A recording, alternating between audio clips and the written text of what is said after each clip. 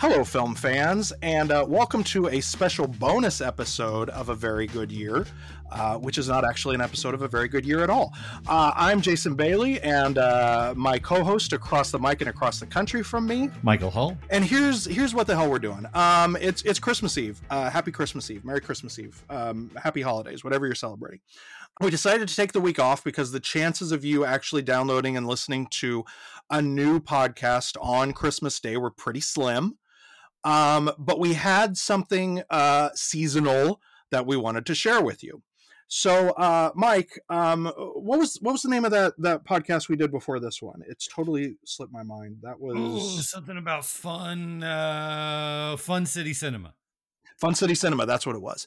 So what we did was we did a podcast called Fun City Cinema, which if you're listening here and you haven't heard that one, it seems super unlikely, but go subscribe to that. There are 10 episodes. They're each, a little over an hour.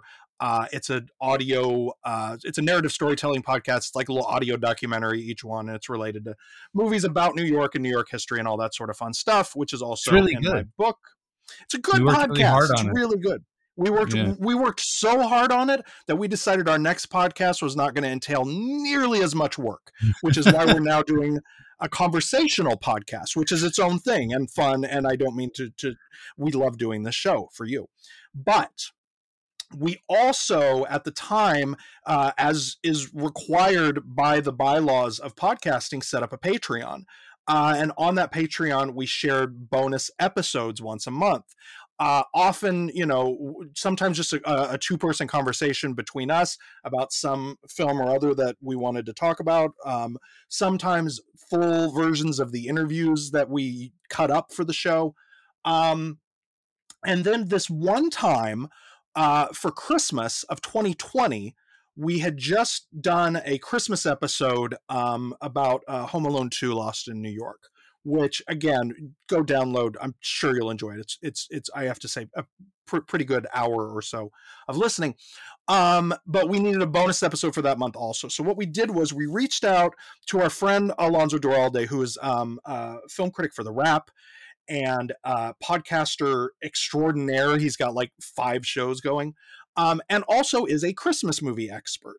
He, at that time, had published a lovely book called Have Yourself a Movie Little Christmas, which is a terrific guide to holiday cinema. Since then, last year, he published another book called I'll Be Home for Christmas Movies, the Deck the Hallmarks Podcast Guide to Your Holiday TV Obsession. Which you should also pick up. So this is a dude who knows his Christmas movies. Well, in addition to his expertise, just a lovely, a delightful human being. Just a great dude. A very easy funny, conversation. The whole dude. Thing. Yeah. Great dude. So what we decided to do was to have him on and to talk about 3 more New York Christmas movies that we thought were kind of worth talking about. And so we had him on and we did that. And it was a lot of fun. And then as I was thinking about what to program for Christmas, I realized, based on our Patreon numbers, like maximum 15 of you have heard this episode. And I'd like more to hear it because it's a lot of fun, but also that it turns out was kind of the prototype for this show because it was me and my co-host across the country and across the microphone from me, Michael Hull. And a guest who was knowledgeable and movie savvy and interesting. And so that's the other reason I wanted to share with you. If you like this show, then maybe you'd like to hear this little embryonic one-off oddity of us talking about New York Christmas movies with the great Alonso Duralde. So here that is, and enjoy.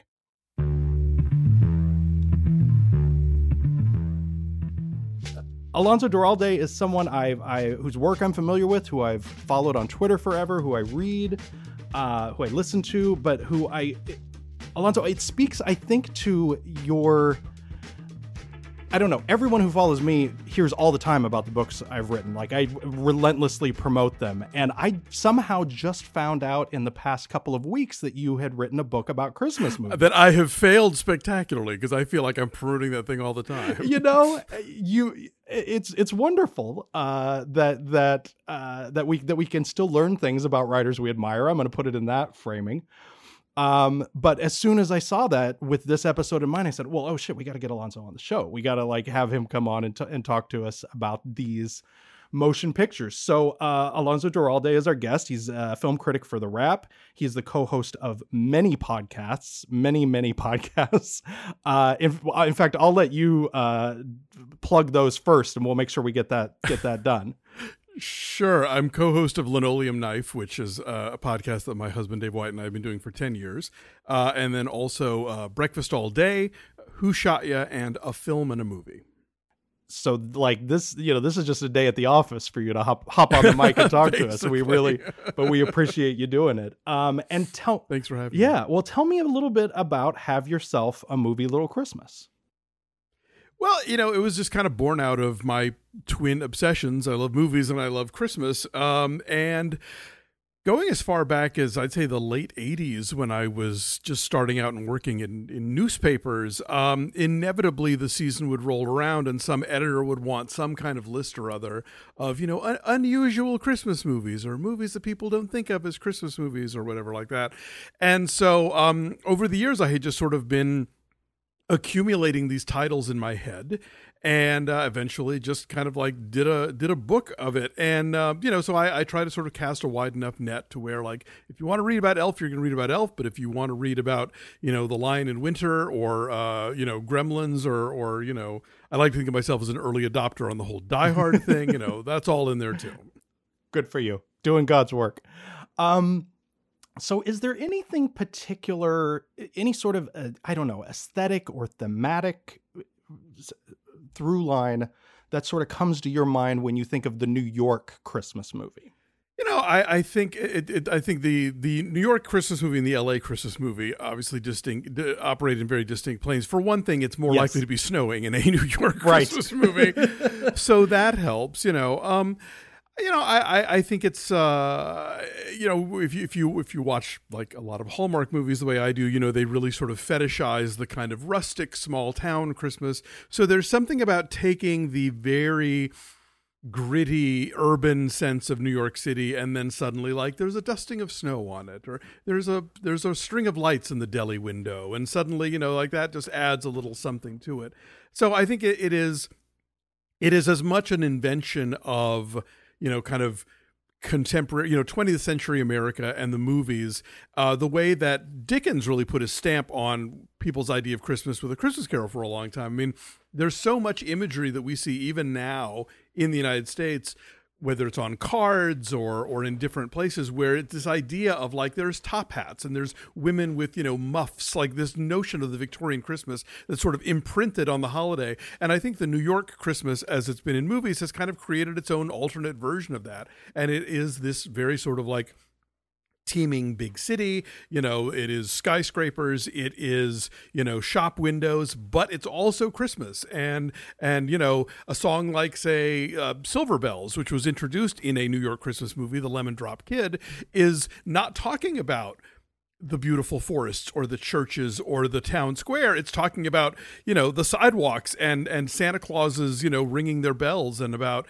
parks and stuff like that. So it is something that we have invented as Americans, as people are constantly reinventing the idea of what Christmas is, how we celebrate it, and what it even looks like. Right. And I would imagine, because you've seen these and for the most part I haven't, there's also more recently the degree to which New York plays into those Hallmark rustic Christmas movies, whereas in a lot of those, like, we have the heroine who lives in the bad city in New York or whatever and has to like return to the small town to relearn the meaning of Christmas. Is there a fair amount of that? Yeah, like they'll basically, if here's what happens generally speaking for I'd say a good 80 to 90%. Okay. I didn't want to be too stereotypical, but please stereotype it. Thank you. The stereotypes come from somewhere. Trust me.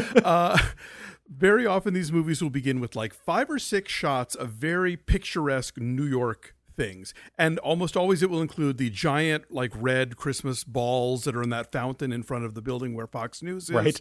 It'll include the ice skating rink at Rockefeller Center, a handful of things like that. Then we cut to a sidewalk with the heroine, and it's Vancouver. Right. And then she goes home, and usually, almost always the lesson is, oh God, you've got to get out of the city and come back to your roots. But there is at least that sort of opening acknowledgement of like, yeah, New York and Christmas, it's pretty. There are things to look at. An effort is being made. It's not like it's shown as this like horrible, den of thieves or something, right. And every so often you'll find a movie where they go back to New York, or they at least visit New York and talk about how cool it is, or, in a Lifetime movie, they'll just do the whole thing in New York and nobody has to go to the country. I mentioned it's not a big reveal. We mentioned as sort of homework for the bonus episode listeners that we're going to talk about Miracle on 34th Street, Scrooged, and Eyes Wide Shut today. Before we dig into those, are there any, what are some of your favorite New York Christmas movies that whether they're sort of obvious ones or ones that might not leap to mind? Well, I love Metropolitan. Yes. That I think is a great one. And Whit Stillman even talks about how basically the city of New York gave him $1 billion worth of art direction for a low budget movie, So I admire the moxie of filmmakers who sort of run out like, okay, this stuff is up anyway. Let's capture it right now while we can. Like, legendarily Elf, actually, when they weren't really going to start filming until the beginning of the following year, but they ran around and got all this stuff on the sidewalks with Will Ferrell while the city was done up for Christmas so that they wouldn't lose it and have to try and recreate it with their own art department. And of course, Elf ties in an interesting way to Miracle on 34th Street, as we'll discuss in a lot of different ways. In fact, if I may plug, A Film and a Movie, we just did a whole episode where we sort of connected the DNA between those two films. So those two definitely leap to mind as like, it's here anyway, let's shoot it, I think we had selected these, and then and someone bugged me on Twitter, and I was like, oh, because it was too late to sort of add it on. I think one that I wanted to make sure I at least made mention of before we dig in. There's a terrific sort of no budget early 60s late noir movie called Blast of Silence, which does a lot of what you're talking about as well. It was in the period when really only small independent films that were shooting non-union were shooting in their entirety in New York City before sort of, the executive order from Mayor Lindsay that made New York shooting possible. But it's this terrific little like 77-minute hitman movie that, you feel like maybe was just sort of accidentally being shot during the Christmas season, but takes advantage of, there are whole sequences of this guy while he's just sort of waiting for his assignment, just wandering around New York while, this sort of existential voiceover is happening in his head. But you end up with these really beautiful images of like Midtown Manhattan in Christmas season in the early 1960s. Same kind of thing, like sort of taking advantage of what's there on a low budget, which I think is very cool. I need to see that one. There's actually a bunch of noir films coming up on TCM this year that are all set around Christmas. I'm like, beautiful. Oh wow! Yeah. I mean, like I know about like Lady in the Lake and Christmas Holiday, but there were a bunch that I had missed. Kiss of Death starts. Yeah, Kiss of Death starts during Christmas. Death, yeah. Lady on the Train. Yeah, there's a bunch of doing. Oh, speaking of low budget movies in New York, 2014's Christmas Again, I'm a big fan of. Okay. Charles Pokel's debut feature. It stars Kentucker Audley, who you've seen in She Dies Tomorrow and some other stuff. And it's about a guy, a depressed individual who is working at one of those Christmas tree lots that's set up in like an alleyway between a couple of buildings. And it's a really wonderfully kind of, I love a Christmas movie that's not afraid to lean into the melancholy. But it's also, I think eventually it does have a redemptive arc. It's not just a solid bummer. But yeah, it's a film I like a lot. And I've really been pushing on folks because I think it kind of has traveled beneath the radar, but it's a really great American indie and very much a New York story. Yeah. No, I love there's another one that's not as good, and they changed the title like 3 times, so I don't know what they landed on with Paul Rudd and Paul Giamatti. But that's same with the setup. Just I am fascinated by the setup of the Christmas tree worker in New York in the holiday season. Like, and that deals in that as well. Like, I've always been fascinated by these people who just, come in around Thanksgiving and like park a truck, park an RV, a little trailer like on a corner and sell Christmas trees for a month and then disappear. It's a really interesting sort of New York existence and a thing that I don't think happens in a lot of other cities. There's actually an older Hallmark movie sort of before they really got as codified as they are now with Anne Heche and Tate Donovan. Yeah. I think it's called Silver Bells. That is about it's that very thing. Like, she's a high-powered city lady, and he's a dude from a tree farm in Vermont or something. And he and his kids come into the city once a year and have their RV and sell their trees and stuff. And that one, if they didn't shoot it in New York, they do a more convincing job than these movies often do. Gotcha, Mike. You watched a few others in the run-up as well. Did you have any side recommendations you wanted to make before we get to the meat and potatoes here? No, I was just going to recommend against trying to make a lovely short holiday documentary about those people that sell trees, because none of them are American and none of them will talk to you. I tried once to make a very nice short holiday movie because I live at 15th and 6th, right, at that time. And it's like it's heavy snow and the trees are so beautiful. And every 2 blocks, there's another lineup of trees. And I was like, I'm going to make a nice movie for my mother. And none of them will talk to you because none of them are actually from Vermont. That's a lie. They all come from Canada and just like keep to themselves. I think that was their first shot, and then that didn't work out, so they had to go the Tate Donovan route. So you have to make a movie with Tate Donovan and write the lines because you can't make a documentary. That's really all I have to add on the subject. All right. Well, let's start then with Miracle on 34th Street, with the original. I feel like I have to make sure it's clear. The original Miracle on 34th Street, 1947, screenplay and direction by George Seaton. I don't know, Alonso, when did you first see this one? Because I have such clear memories of seeing this as a kid. Weirdly enough, not until I was an adult. Like, one of the things that I've noticed about, at least about my era, because I didn't own a computer until I was 30. So like the internet came late in my life. I think that for a lot of people of my generation, you sort of grew up with what your parents were into. You had their Christmas records, and they would generally sort of dictate like, oh, let's all gather and watch this movie and not necessarily that movie. So there are a lot of classics that I didn't really come to until later on. Like, I think even White Christmas, I sort of stumbled upon when I was in my teens or something, but it wasn't one of our go-tos. And neither was Miracle on 34th Street for some reason. So, it was later in life. But, I knew about it, obviously. I knew about, Edmund Gwenn winning an Oscar and, that it being an early Natalie Wood appearance and all that stuff. But, yeah, it's thoroughly charming, and I think one that I now try and get to every couple of years, if not annually. And it has that whole great sort of documentary aspect in that you're seeing the actual 1946, Macy's Thanksgiving Day parade at the beginning of the film. Right. I know. I love all that stuff. And I'll get back to that. I've never thought of the personal Christmas canon in that way, but you're absolutely right. Like, my first Christmas albums were the things that my dad loved. Like, he loved the John Denver and Muppets Christmas album. Like, we played that every year. And his favorite Christmas movies were It's a Wonderful Life, Miracle on 34th Street, and An American Christmas Carol, the late 70s TV movie where Henry Winkler plays Scrooge. Yes. He adored An American Christmas Carol, had it on VHS, like store-bought VHS, throughout his life. He watched it every Christmas. That's a really good point. Yeah, I remember seeing this one as a very little kid before I really understood what New York or Macy's or any of that stuff was. And also somehow at the time that I saw it, the TV movie, the 70s TV movie version, that one I had was still in pretty heavy rotation. Yeah. Which Mike, you watched you watched them both, right? When we were doing the research for this one. I watched every remake in English I could find.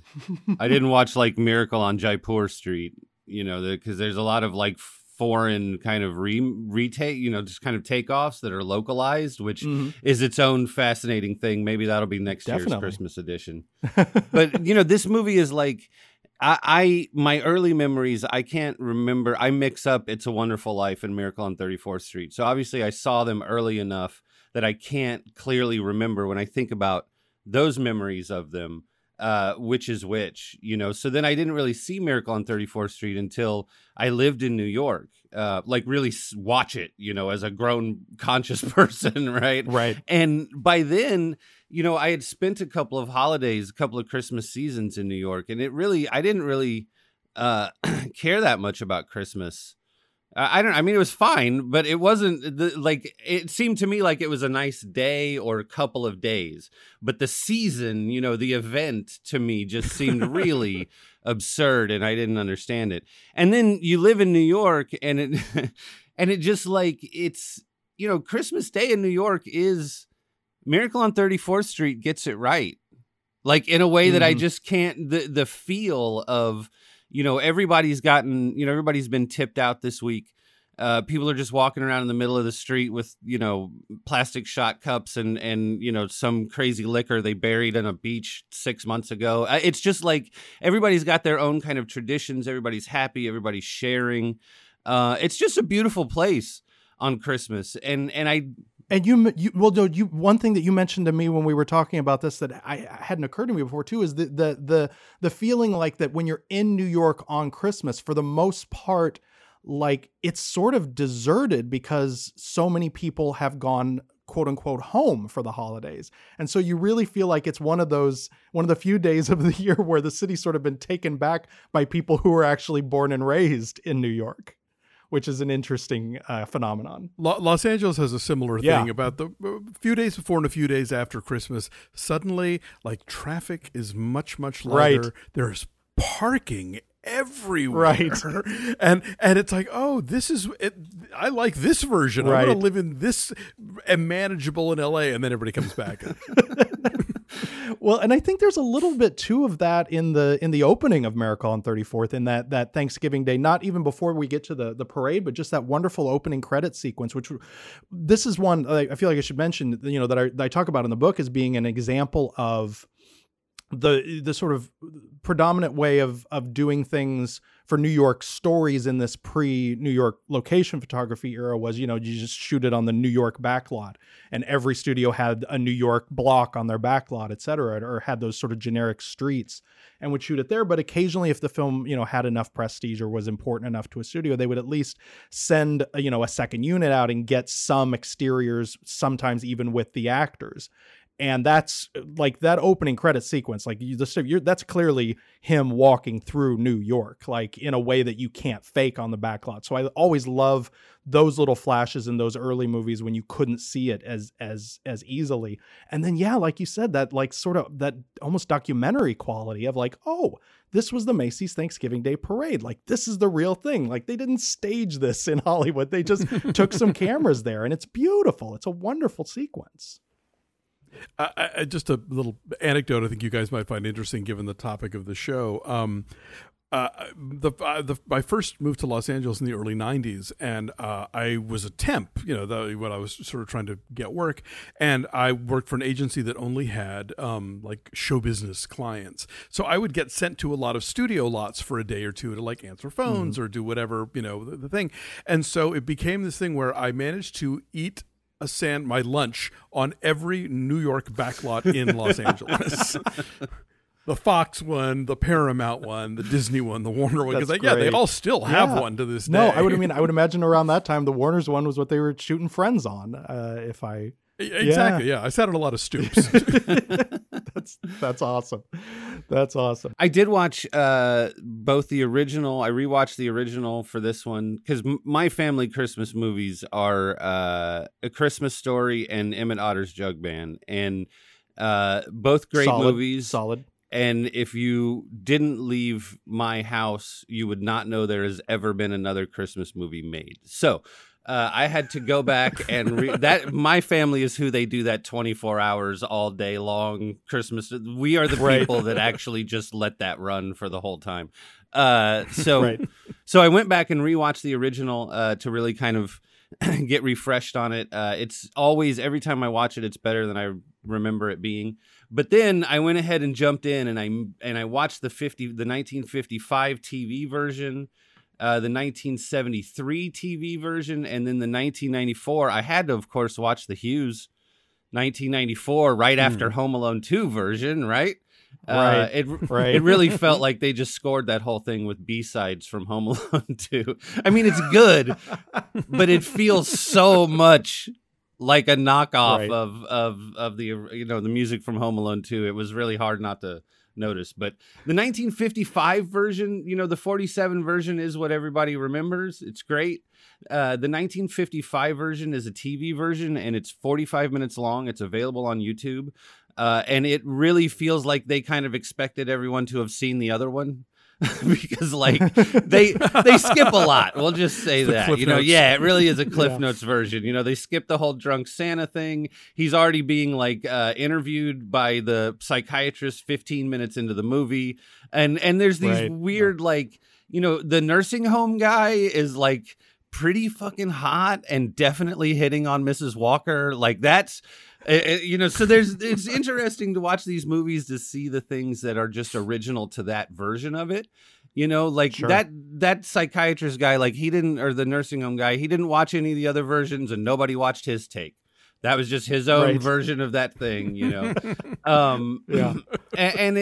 it's I don't know. I mean, it moves well, but I didn't really think the whole courtroom to the house at the end. 5 minutes, maybe the entire thing. Right. So, it feels like a thing that was made to sell cigarettes and more than anything else. The 1973 version, however, which is also on YouTube, is pretty fucking great. When is the last time you saw it? Really? I mean, I was a kid, I grew up with that version, and I went back and watched it 10 years ago when I was researching the book, and I just thought it was really painful. Wow. And I don't even think I finished it. I found it really just kind of cringeworthy. Maybe it's my David Hartman issue. I don't know. It's weird to watch David Hartman in that. If you grew up watching Good Morning America, it is weird to see him playing a role. I remember his pre-Good Morning America acting career because he did a lot of those sort of Disney live action movies. I think he was in Island at the Top of the World or one of those, and he would pop up in there's a Mystery Science Theater, I think San Francisco International. I think he's the hijacker in that one. But yeah, I don't know. I mean, you've seen it more recently, so you tell me. But my thoughts of the 70s version is that it's kind of misbegotten. Although Sebastian Cabot was a decent Santa Claus, as I recall. Yeah. Well, okay, it opens at the parade route, Miracle on 34th Street should, but there's a lot of green leaves on the trees in the background, so don't let that throw you off, because I almost just hit the fast forward, the 2 times button on that one, right? But I stuck with it. Mr. Macy is really terrible. The janitor kid is really fucking creepy, Leatherface at 14. Incel as fuck, so there's a handful of things that really, kind of don't work, that are very much kind of markers of the time, right? The budding romance is way sexier, definitely post Playboy, kind of post Hugh Hefner, kind of after dark world, right? They definitely drink wine by a fire, that kind of stuff, right? But but really it's pretty faithful. And I think the thing I like the best about it is the Dr. Sawyer character, the psychiatrist, think about the difference between the portrayal of psychiatry in movies in 1947 and in the 70s. He's way creepier. He's way more fetishy, to be honest, but he's also much more believable. He seems like one of these people who majored in psychology to distract themselves from becoming serial killers. And it just to me, it worked way better. It was much more interesting. So anyway, I don't know. I liked it. I thought it was faithful, but different in its own way. Another thing I noticed for the first time in this one is because they skip the whole Santa speaking. What is he speaking? Swedish in the first one, or right? Dutch. Okay. they skipped that scene altogether in the 1955 version because obviously they're out of time and they're selling cigarettes. He speaks Spanish in the 1973 version, and that definitely felt of a time. You know what I mean? Like that felt like it was part of the kind of conversation with Cesar Chavez, and you're coming out of all of the civil rights stuff before. Like it made sense in a way that was Spanish and not Dutch. And that's actually a way to kind of something that I was looking for in the 1994 version then. And Santa speaks sign language in the 1994 version, which fits that kind of ASL. Yeah, which again feels very much of the conversation of that time. And I think it's like a progression. Yeah. Yeah, and I think that's like that is I think what I enjoyed most about watching these movies. We've talked about kind of how the different ways that New York gets portrayed. With these movies, it wasn't necessarily the way New York gets portrayed because they're not really that much about New York.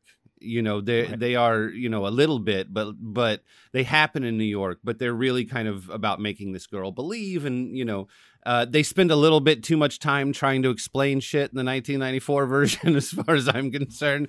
They spend, which isn't very much time, but they do spend a little bit of time trying to talk about like Santa, like stopping time so he can deliver all the presents and all that kind of stuff.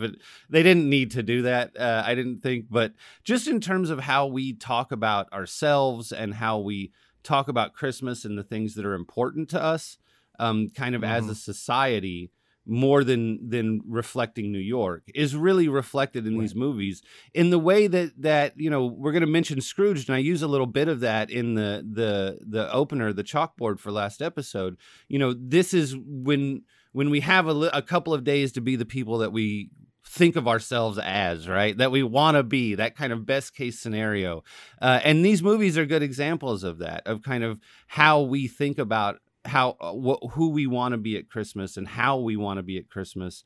And what we decided kind of early on in this episode, which is that, you know, it's okay for a few hours every year to just let some shit go, you know? Yeah. No, and I mean, and the other thing that was really striking to me about this one, and then we'll move on to Scrooge, is and I wrote about this actually. I had a piece went up on Crooked Marquee yesterday. The idea that like it is reckoning with the idea of Christmas and consumerism and capitalism in a very direct way that not all movies really know how to deal with. Like this idea that part of, you know, having the spirit of Christmas is to better guide consumers, which I think is a very sort of capitalist, but sensical, but, you know, and truthful approach to how we approach the holiday. Like that the big deal is not that Santa Claus is working in this department store and saying it's the thought that counts, not the gift or anything like that. It's that he's working in the department store saying, well, if they don't have it here, you go to Gimbel's. And that's sort of how his humanity and his love of the holiday is portrayed. Alonso, what are your thoughts on the consumerism of Miracle on 34th Street? Yeah, you're right. It does sort of exist in this thing of, you know, and also, frankly, if Santa is Santa and is going to deliver gifts, why buy them at all? Right? I mean, that's, you know, that would be sort of the underlying thing. But yeah, the notion that he's not bound to his employer in terms of, you know, how to sell stuff. You're right. That's as close as we're going to get in this capitalist structure to the notion of, you know, like love and acceptance. Like, yeah, sending them to the rival, you know, purveyor of goods, that counts as a Christmas miracle, you know. Exactly. All right. Anybody else? I just want to say anything else? Anyone? Yeah. Just one more point on this. The actress who did the Macy's is sending people to other stores. That lady in the first movie, right? You know, who's like, Thelma Ritter. Okay. Thelma Ritter of Rear Window. Yeah. She set the mold. One of her first films. She set the mold on that part, man, because the accents that these women use could sink a body to the bottom of the East River in less than a minute. I mean, they are just heavy. Oh, and I was foist in line. Like they just get deeper and deeper as the movies go. So good for her for setting the mold on that one. Yeah. Did that. I have one quick fun fact. The guy who plays Dr. Sawyer in the original movie is a character actor named Porter Hall. Oh, yeah. And there is a character named Porter Hall in BBD, in Beyond the yes. Valley of the Dolls. The Squaresville lawyer dude that she tries and yes. fails to seduce. Oh, I love that. I love that. Porter Hall. All right, so if Miracle on 34th is in the mold of its era of the New York movie that's mostly shot elsewhere with a few inserts and things here and there, then what we have in Scrooged is the which came out in 1988, much more of that era where most of the at least New York street photography is done in New York, and we see some real actual New York locations and New York settings, and it has a very 1980s New York feel. Like that was really the thing that jumped out to me watching it this time in the context of all of this, as opposed to just watching it, every year or two as a Christmas movie, which to be clear, I usually do, was sort of like that. It came out in 88 and it really is kind of like Wall Street came out a year before, and it feels like a double feature of that. Like he, or Working Girl or Secret of My Success, presaging American Psycho. Yes, like all of these sort of late 80s, like asshole business Wall Street New York movies, which really was like, a trend there. Baby Boom, I think would be another one. Anybody where they have the brick phone, Yes, exactly. And while he's working in media and not working in finance the way the characters in all those films are, it very much feels cut from that same cloth. And the idea that, of thinking about Ebenezer Scrooge through a Gordon Gekko lens is, I think, a really interesting one. I have very clear memories of seeing this one when it came out as well. I think actually at the drive-in the following spring as like the second or third feature. I didn't see it at Christmas when it came out. But it's such a, I think, fascinating sort of like 80s studio product artifact. And again, I love the movie a lot, but it is strange that this is like, a Bill Murray vehicle, co-written by Michael O'Donoghue and Mitch Glazer, who were SNL guys, like guys that he worked with in that early era of Saturday Night Live, but directed by Richard Donner, like as his follow-up to Lethal Weapon, which is also a Christmas movie. Yes. But it's just such a strange sort of merging of sensibilities and of ideas about what makes a comedy to sort of get a not really comedy director in on this one. So, but it creates, I think, some interesting tension that often works, occasionally doesn't. I don't know, Alonso, where do you land on Scrooged? I'm kind of mezzo on it. I reviewed it when it came out. I was working at the Nashville Banner. I just graduated from college. I had no idea, to be fair. And so I think you're right. There is that tension between sort of different kind of comedic perspectives in the film that sometimes creates something special, and other times just sort of feels kind of awkwardly put together. I admire Murray's commitment to the performance. Certainly, he's like not afraid to go big, even if maybe sometimes he might have benefited from a surer directorial hand to be like bigger here, smaller there. Like I would have loved 1988 Robert Zemeckis to have directed this movie, right? When he was still doing stuff like Romance in the Stone and Used Cars and hadn't gone around the bend right. yet. To that end, I remember him a Roger Ebert interview he did a couple years later where they were talking about Scrooge, which Ebert, I think, rather famously quite disliked, and where Bill Murray was saying that all the direction he was getting from Richard Donner was just like louder, faster. Like he said, it was almost like we were shooting a movie live. Like everything was just fast and loud and go. I think that sensibility really is reflected in the performance. And to be clear, like there was going to be tension no matter who was directing it, just because like it was a holiday Christmas Carol adaptation penned by these, particularly Michael O'Donoghue, a very dark sensibility to begin with. And so there really is a kind of alchemy you have to get that all to work.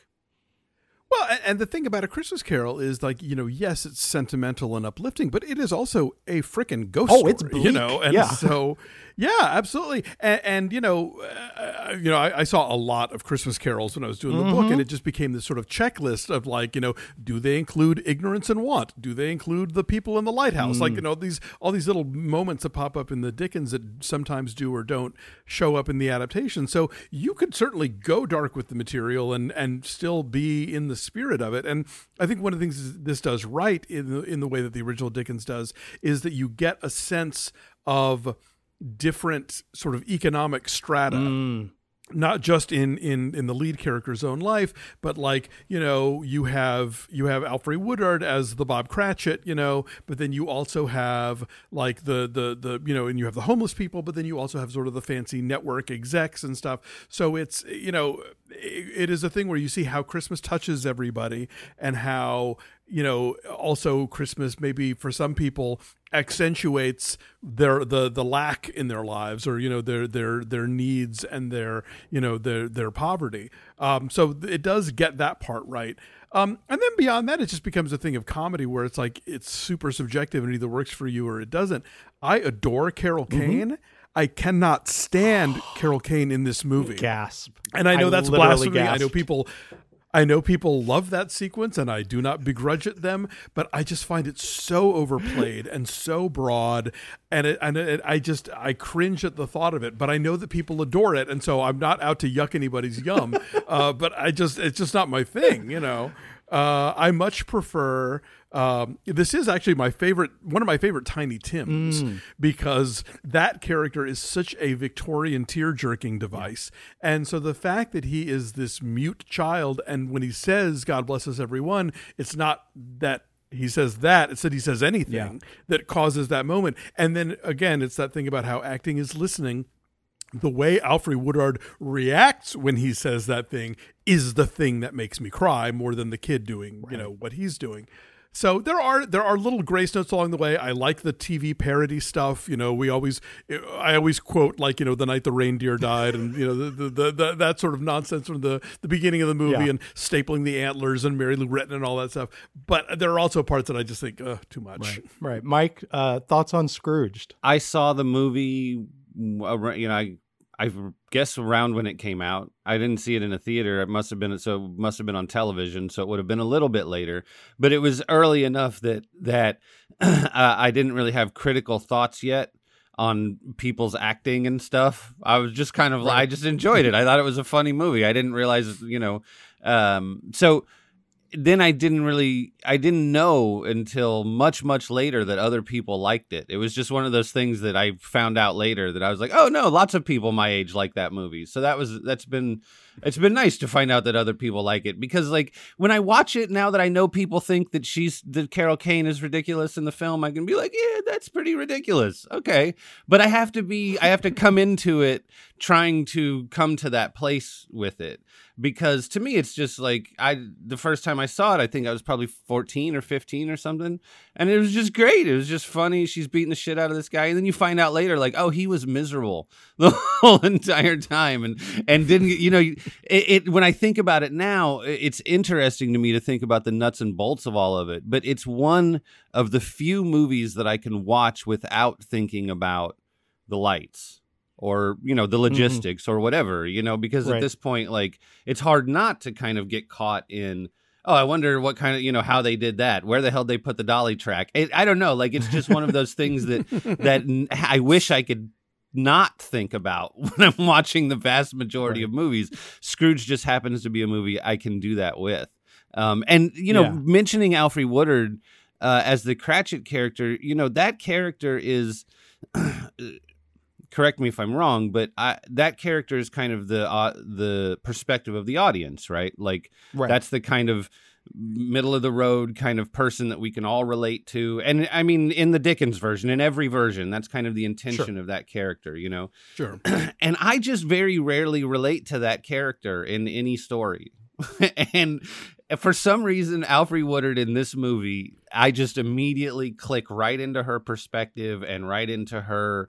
And for some reason, she really works for me in that movie. And I have the moments of, oh, I don't want that to happen for her, or oh, I do want that to happen for her. I actually have those moments first before I realize I've had them, which is just so nice. You know, that's and I feel like that has a lot to do with her. And her kind of performance in the movie, but also just the entire time she's looking at the Murray character like, you're not a real human being. You know what I mean? Like, that's not how human beings act. And I think this is one thing when we look at you know, the Bezos of the worlds or the, you know, the royalties or whatever like that, like those people don't live Elon Musk, like they don't live a human existence, because a human existence includes a pushback and includes, you know, like people in your kind of immediate life that you have responsibilities to, that if you fail them, they act a way that you have feelings about. You know what I mean? Like, it seems to me like empathy. Yeah, man. Like, they don't have to engage in that in any way. And I think for the vast majority of human beings, if you don't engage in any sort of empathy in any way, you have an absolutely untenable fucking existence, right? And I'm so sorry to bring him up, because we don't even have to anymore. But you got to think about it, 1988. In 1988 in New York, like, who had this kind of power? Who was running in these kind of circles?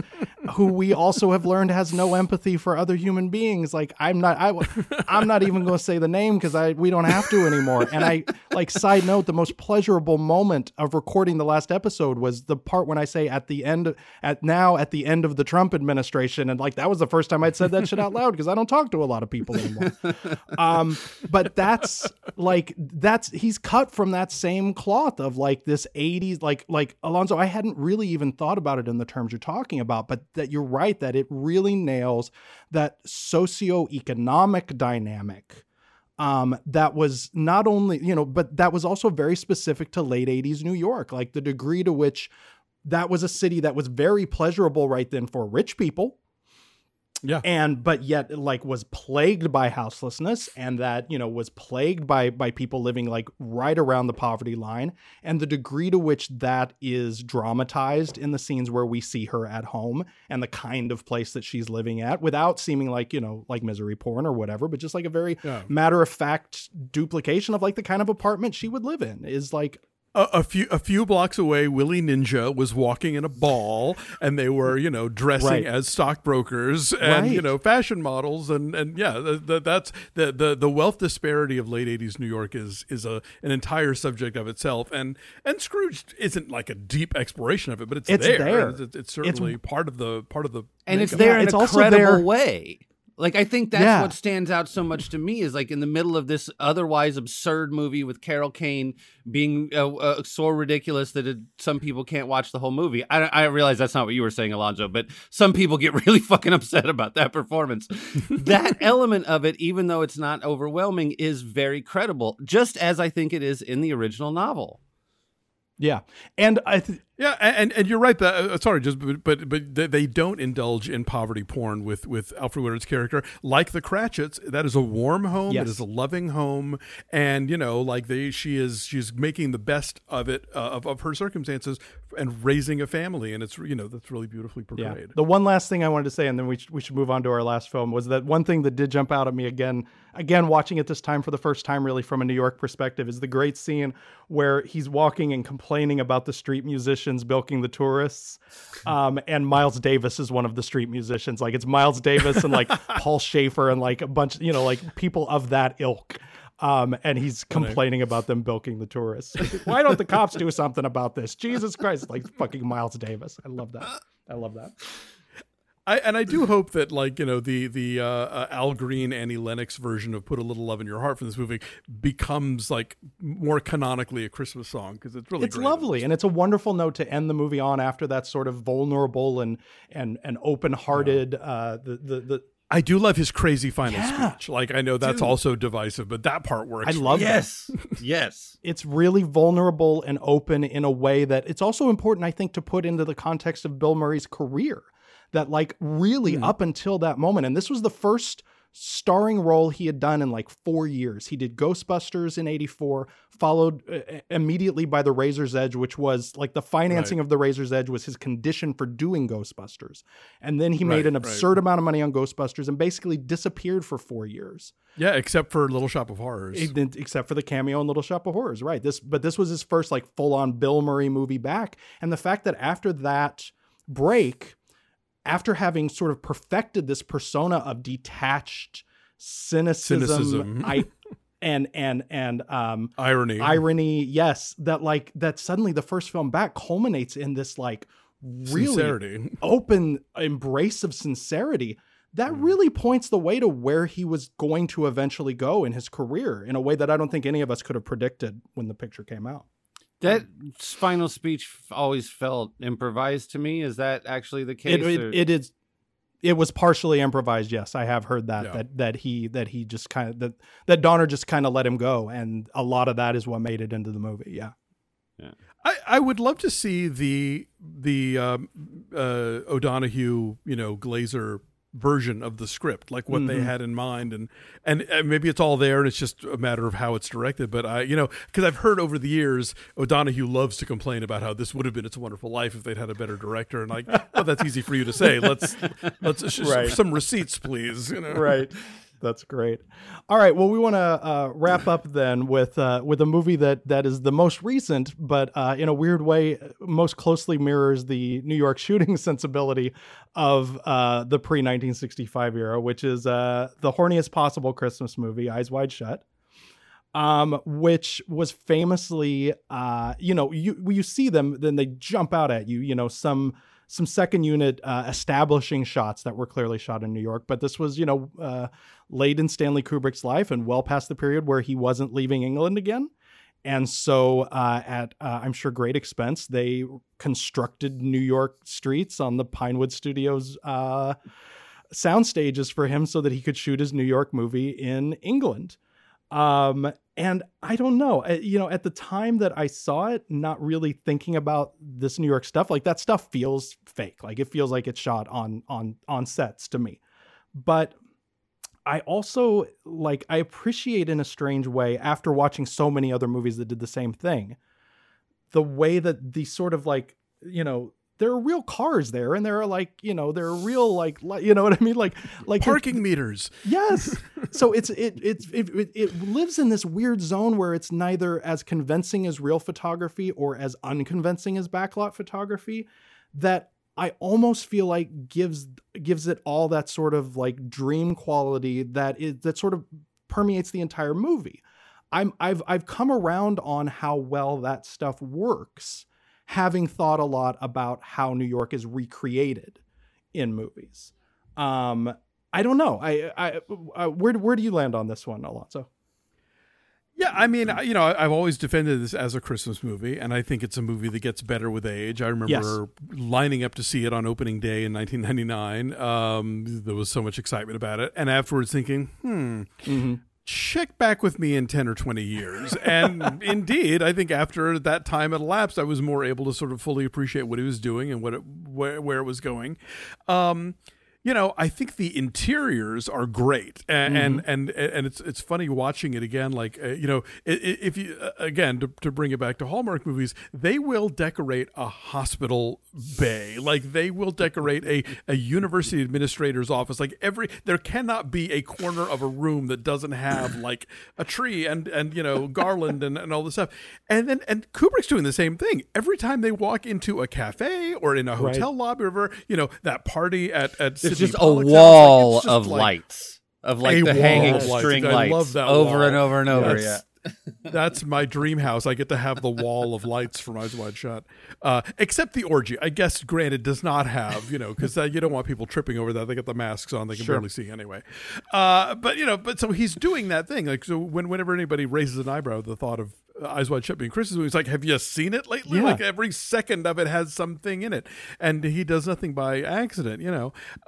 The exteriors do clang a little bit for me, but then I've never spent an actual Christmas in New York. I was there for a couple of days on my book tour about 10 years ago, and it was like, I got to see, the Rockefeller ice rink looks smaller, but the tree looks bigger, that crazy thing, and a few other sort of highlights. But yeah, I think that's an interesting interpretation, because there is a weird sort of dreamlike thing to it, and in dreams things are a little askew and not quite what they should be. So if it's Cruise's character's POV of what those streets would be looking like and how they would be lit, if we look at it that way, then that makes more sense, because the clearly lucid moments, again, those interiors, like, Pollock's apartment, the toy store at the end, do feel legitimately, New York-y and Christmassy at the same time.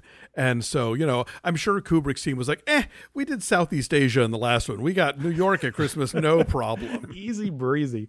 Well, and that's wild to me that anybody would say that it's not a Christmas movie, because, I mean, beyond all of the decorative stuff you're talking about, it's also like so beautifully grounded in like the domestic rituals of the season. Like there's those conversations about like wrapping presents and I don't care, do it tomorrow, and all the Christmas parties they're expected to go to, and sort of what, and we have to go Christmas shopping, which gives us that great last scene and that perfect last line. It's just, it's very much, I do enjoy the tension of a horny Christmas movie. Like, I love, there's room in the canon for dirty, full frontal nudity Christmas movies. There just is. If we're going to have Christmas slasher movies, then all bets are off. Absolutely. Mike, your thoughts on Eyes Wide Shut? I think what works for his movies a lot of times is whether we're like, going to wherever the hell the monolith was, or whether we are, Clockwork Orange, even, like, they feel real, they feel lived in, they feel experienced some way, no matter how fucking weird they are, and when I saw this movie, I remember thinking, like, this feels like a movie by a person who's never met any rich people or been to an orgy, writing what they think it's like to meet rich people and go to orgies. And I have since then moved to New York, met some shitty rich people. I don't know that gone this to is some orgies. The podcast to talk about our orgy experiences, but like it felt again to me very much like a movie written by a person who was imagining these things and had never actually experienced them. One of the things that I did like about it is, in the end, when Pollock is like, but nothing really happens, like we put on these outfits and then we fuck, and that's really just it, and I like that kind of balloon popping at the end, because it very much could have gone into like, no, the occult is real. And, we now have her soul in a box in the basement of this massive house in Long Island, I guess, that is obviously in the English countryside. Just look at it. Anyway. So, I mean, there's things about it that I really appreciate because it feels real, but overall it just, anyway, I don't know. It's a very confusing and odd kind of film. Killer final sentence, though. I forgot all about the last line. Killer last line. Perfect. Performed well, but it's also it's earned. I feel like the last line in that is earned in a way it's not in most movies. Yes, for sure. I was going to say, do we think Bill Murray's character has a co-op in the same building as Tom and Nicole? Oh, absolutely. Absolutely. And I would imagine he's also been to one of those orgies. Seems sort of inconceivable that that's not the case. Alonso, thank you so much. I'm sorry, did anybody have anything else to add on Eyes Wide Shut? Well, I think Eyes Wide Shut makes a great double feature with Two for the Road, which is also written by Frederick Raphael and is about a married couple sort of, like coming to terms with their respective pasts and infidelities and, kind of,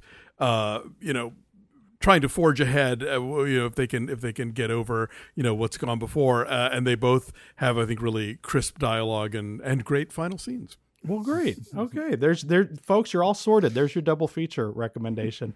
Alonso, thank you so much for coming on with us. The book again is Have Yourself a Movie Little Christmas. I'm assuming they can get it at all the places where you get books. And you can get it all the places, and it's a Kindle as well. Yay. All right, great. And also, and people can follow you on Twitter Yes, please. At a Duralde, ADURALDE.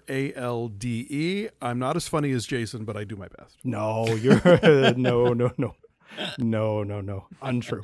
All right, man. Well, we really do appreciate it. We hope the book continues to sell well every season as well it should. And thank you again for coming on, Mike. Thanks. Happy holidays. Thank you, Mike. Anything else you want to add before we sign it off? No, man, this was great. I really thank you for coming on, Alonso. Like, I feel like there's a lot of people that can talk about Christmas movies, but not a lot of people that can do it smart. Oh, well, thanks. So there you have it. That's kind of where this thing started, sort of in a roundabout way. So again, Alonso's books, though mentioned in the show, Have Yourself a Movie, Little Christmas, unmentioned because it did not yet exist. I'll Be Home for Christmas Movies, the Deck the Hallmarks podcast guide to your holiday TV obsession. And of course, he hosts, as we mentioned, a ton of podcasts, including Christmas movie podcasts. Just anyway, we thought it was fun. I wanted to hear it again. We thought you might enjoy it. So I hope you did. And we'll be back next week with a new episode on Sunday.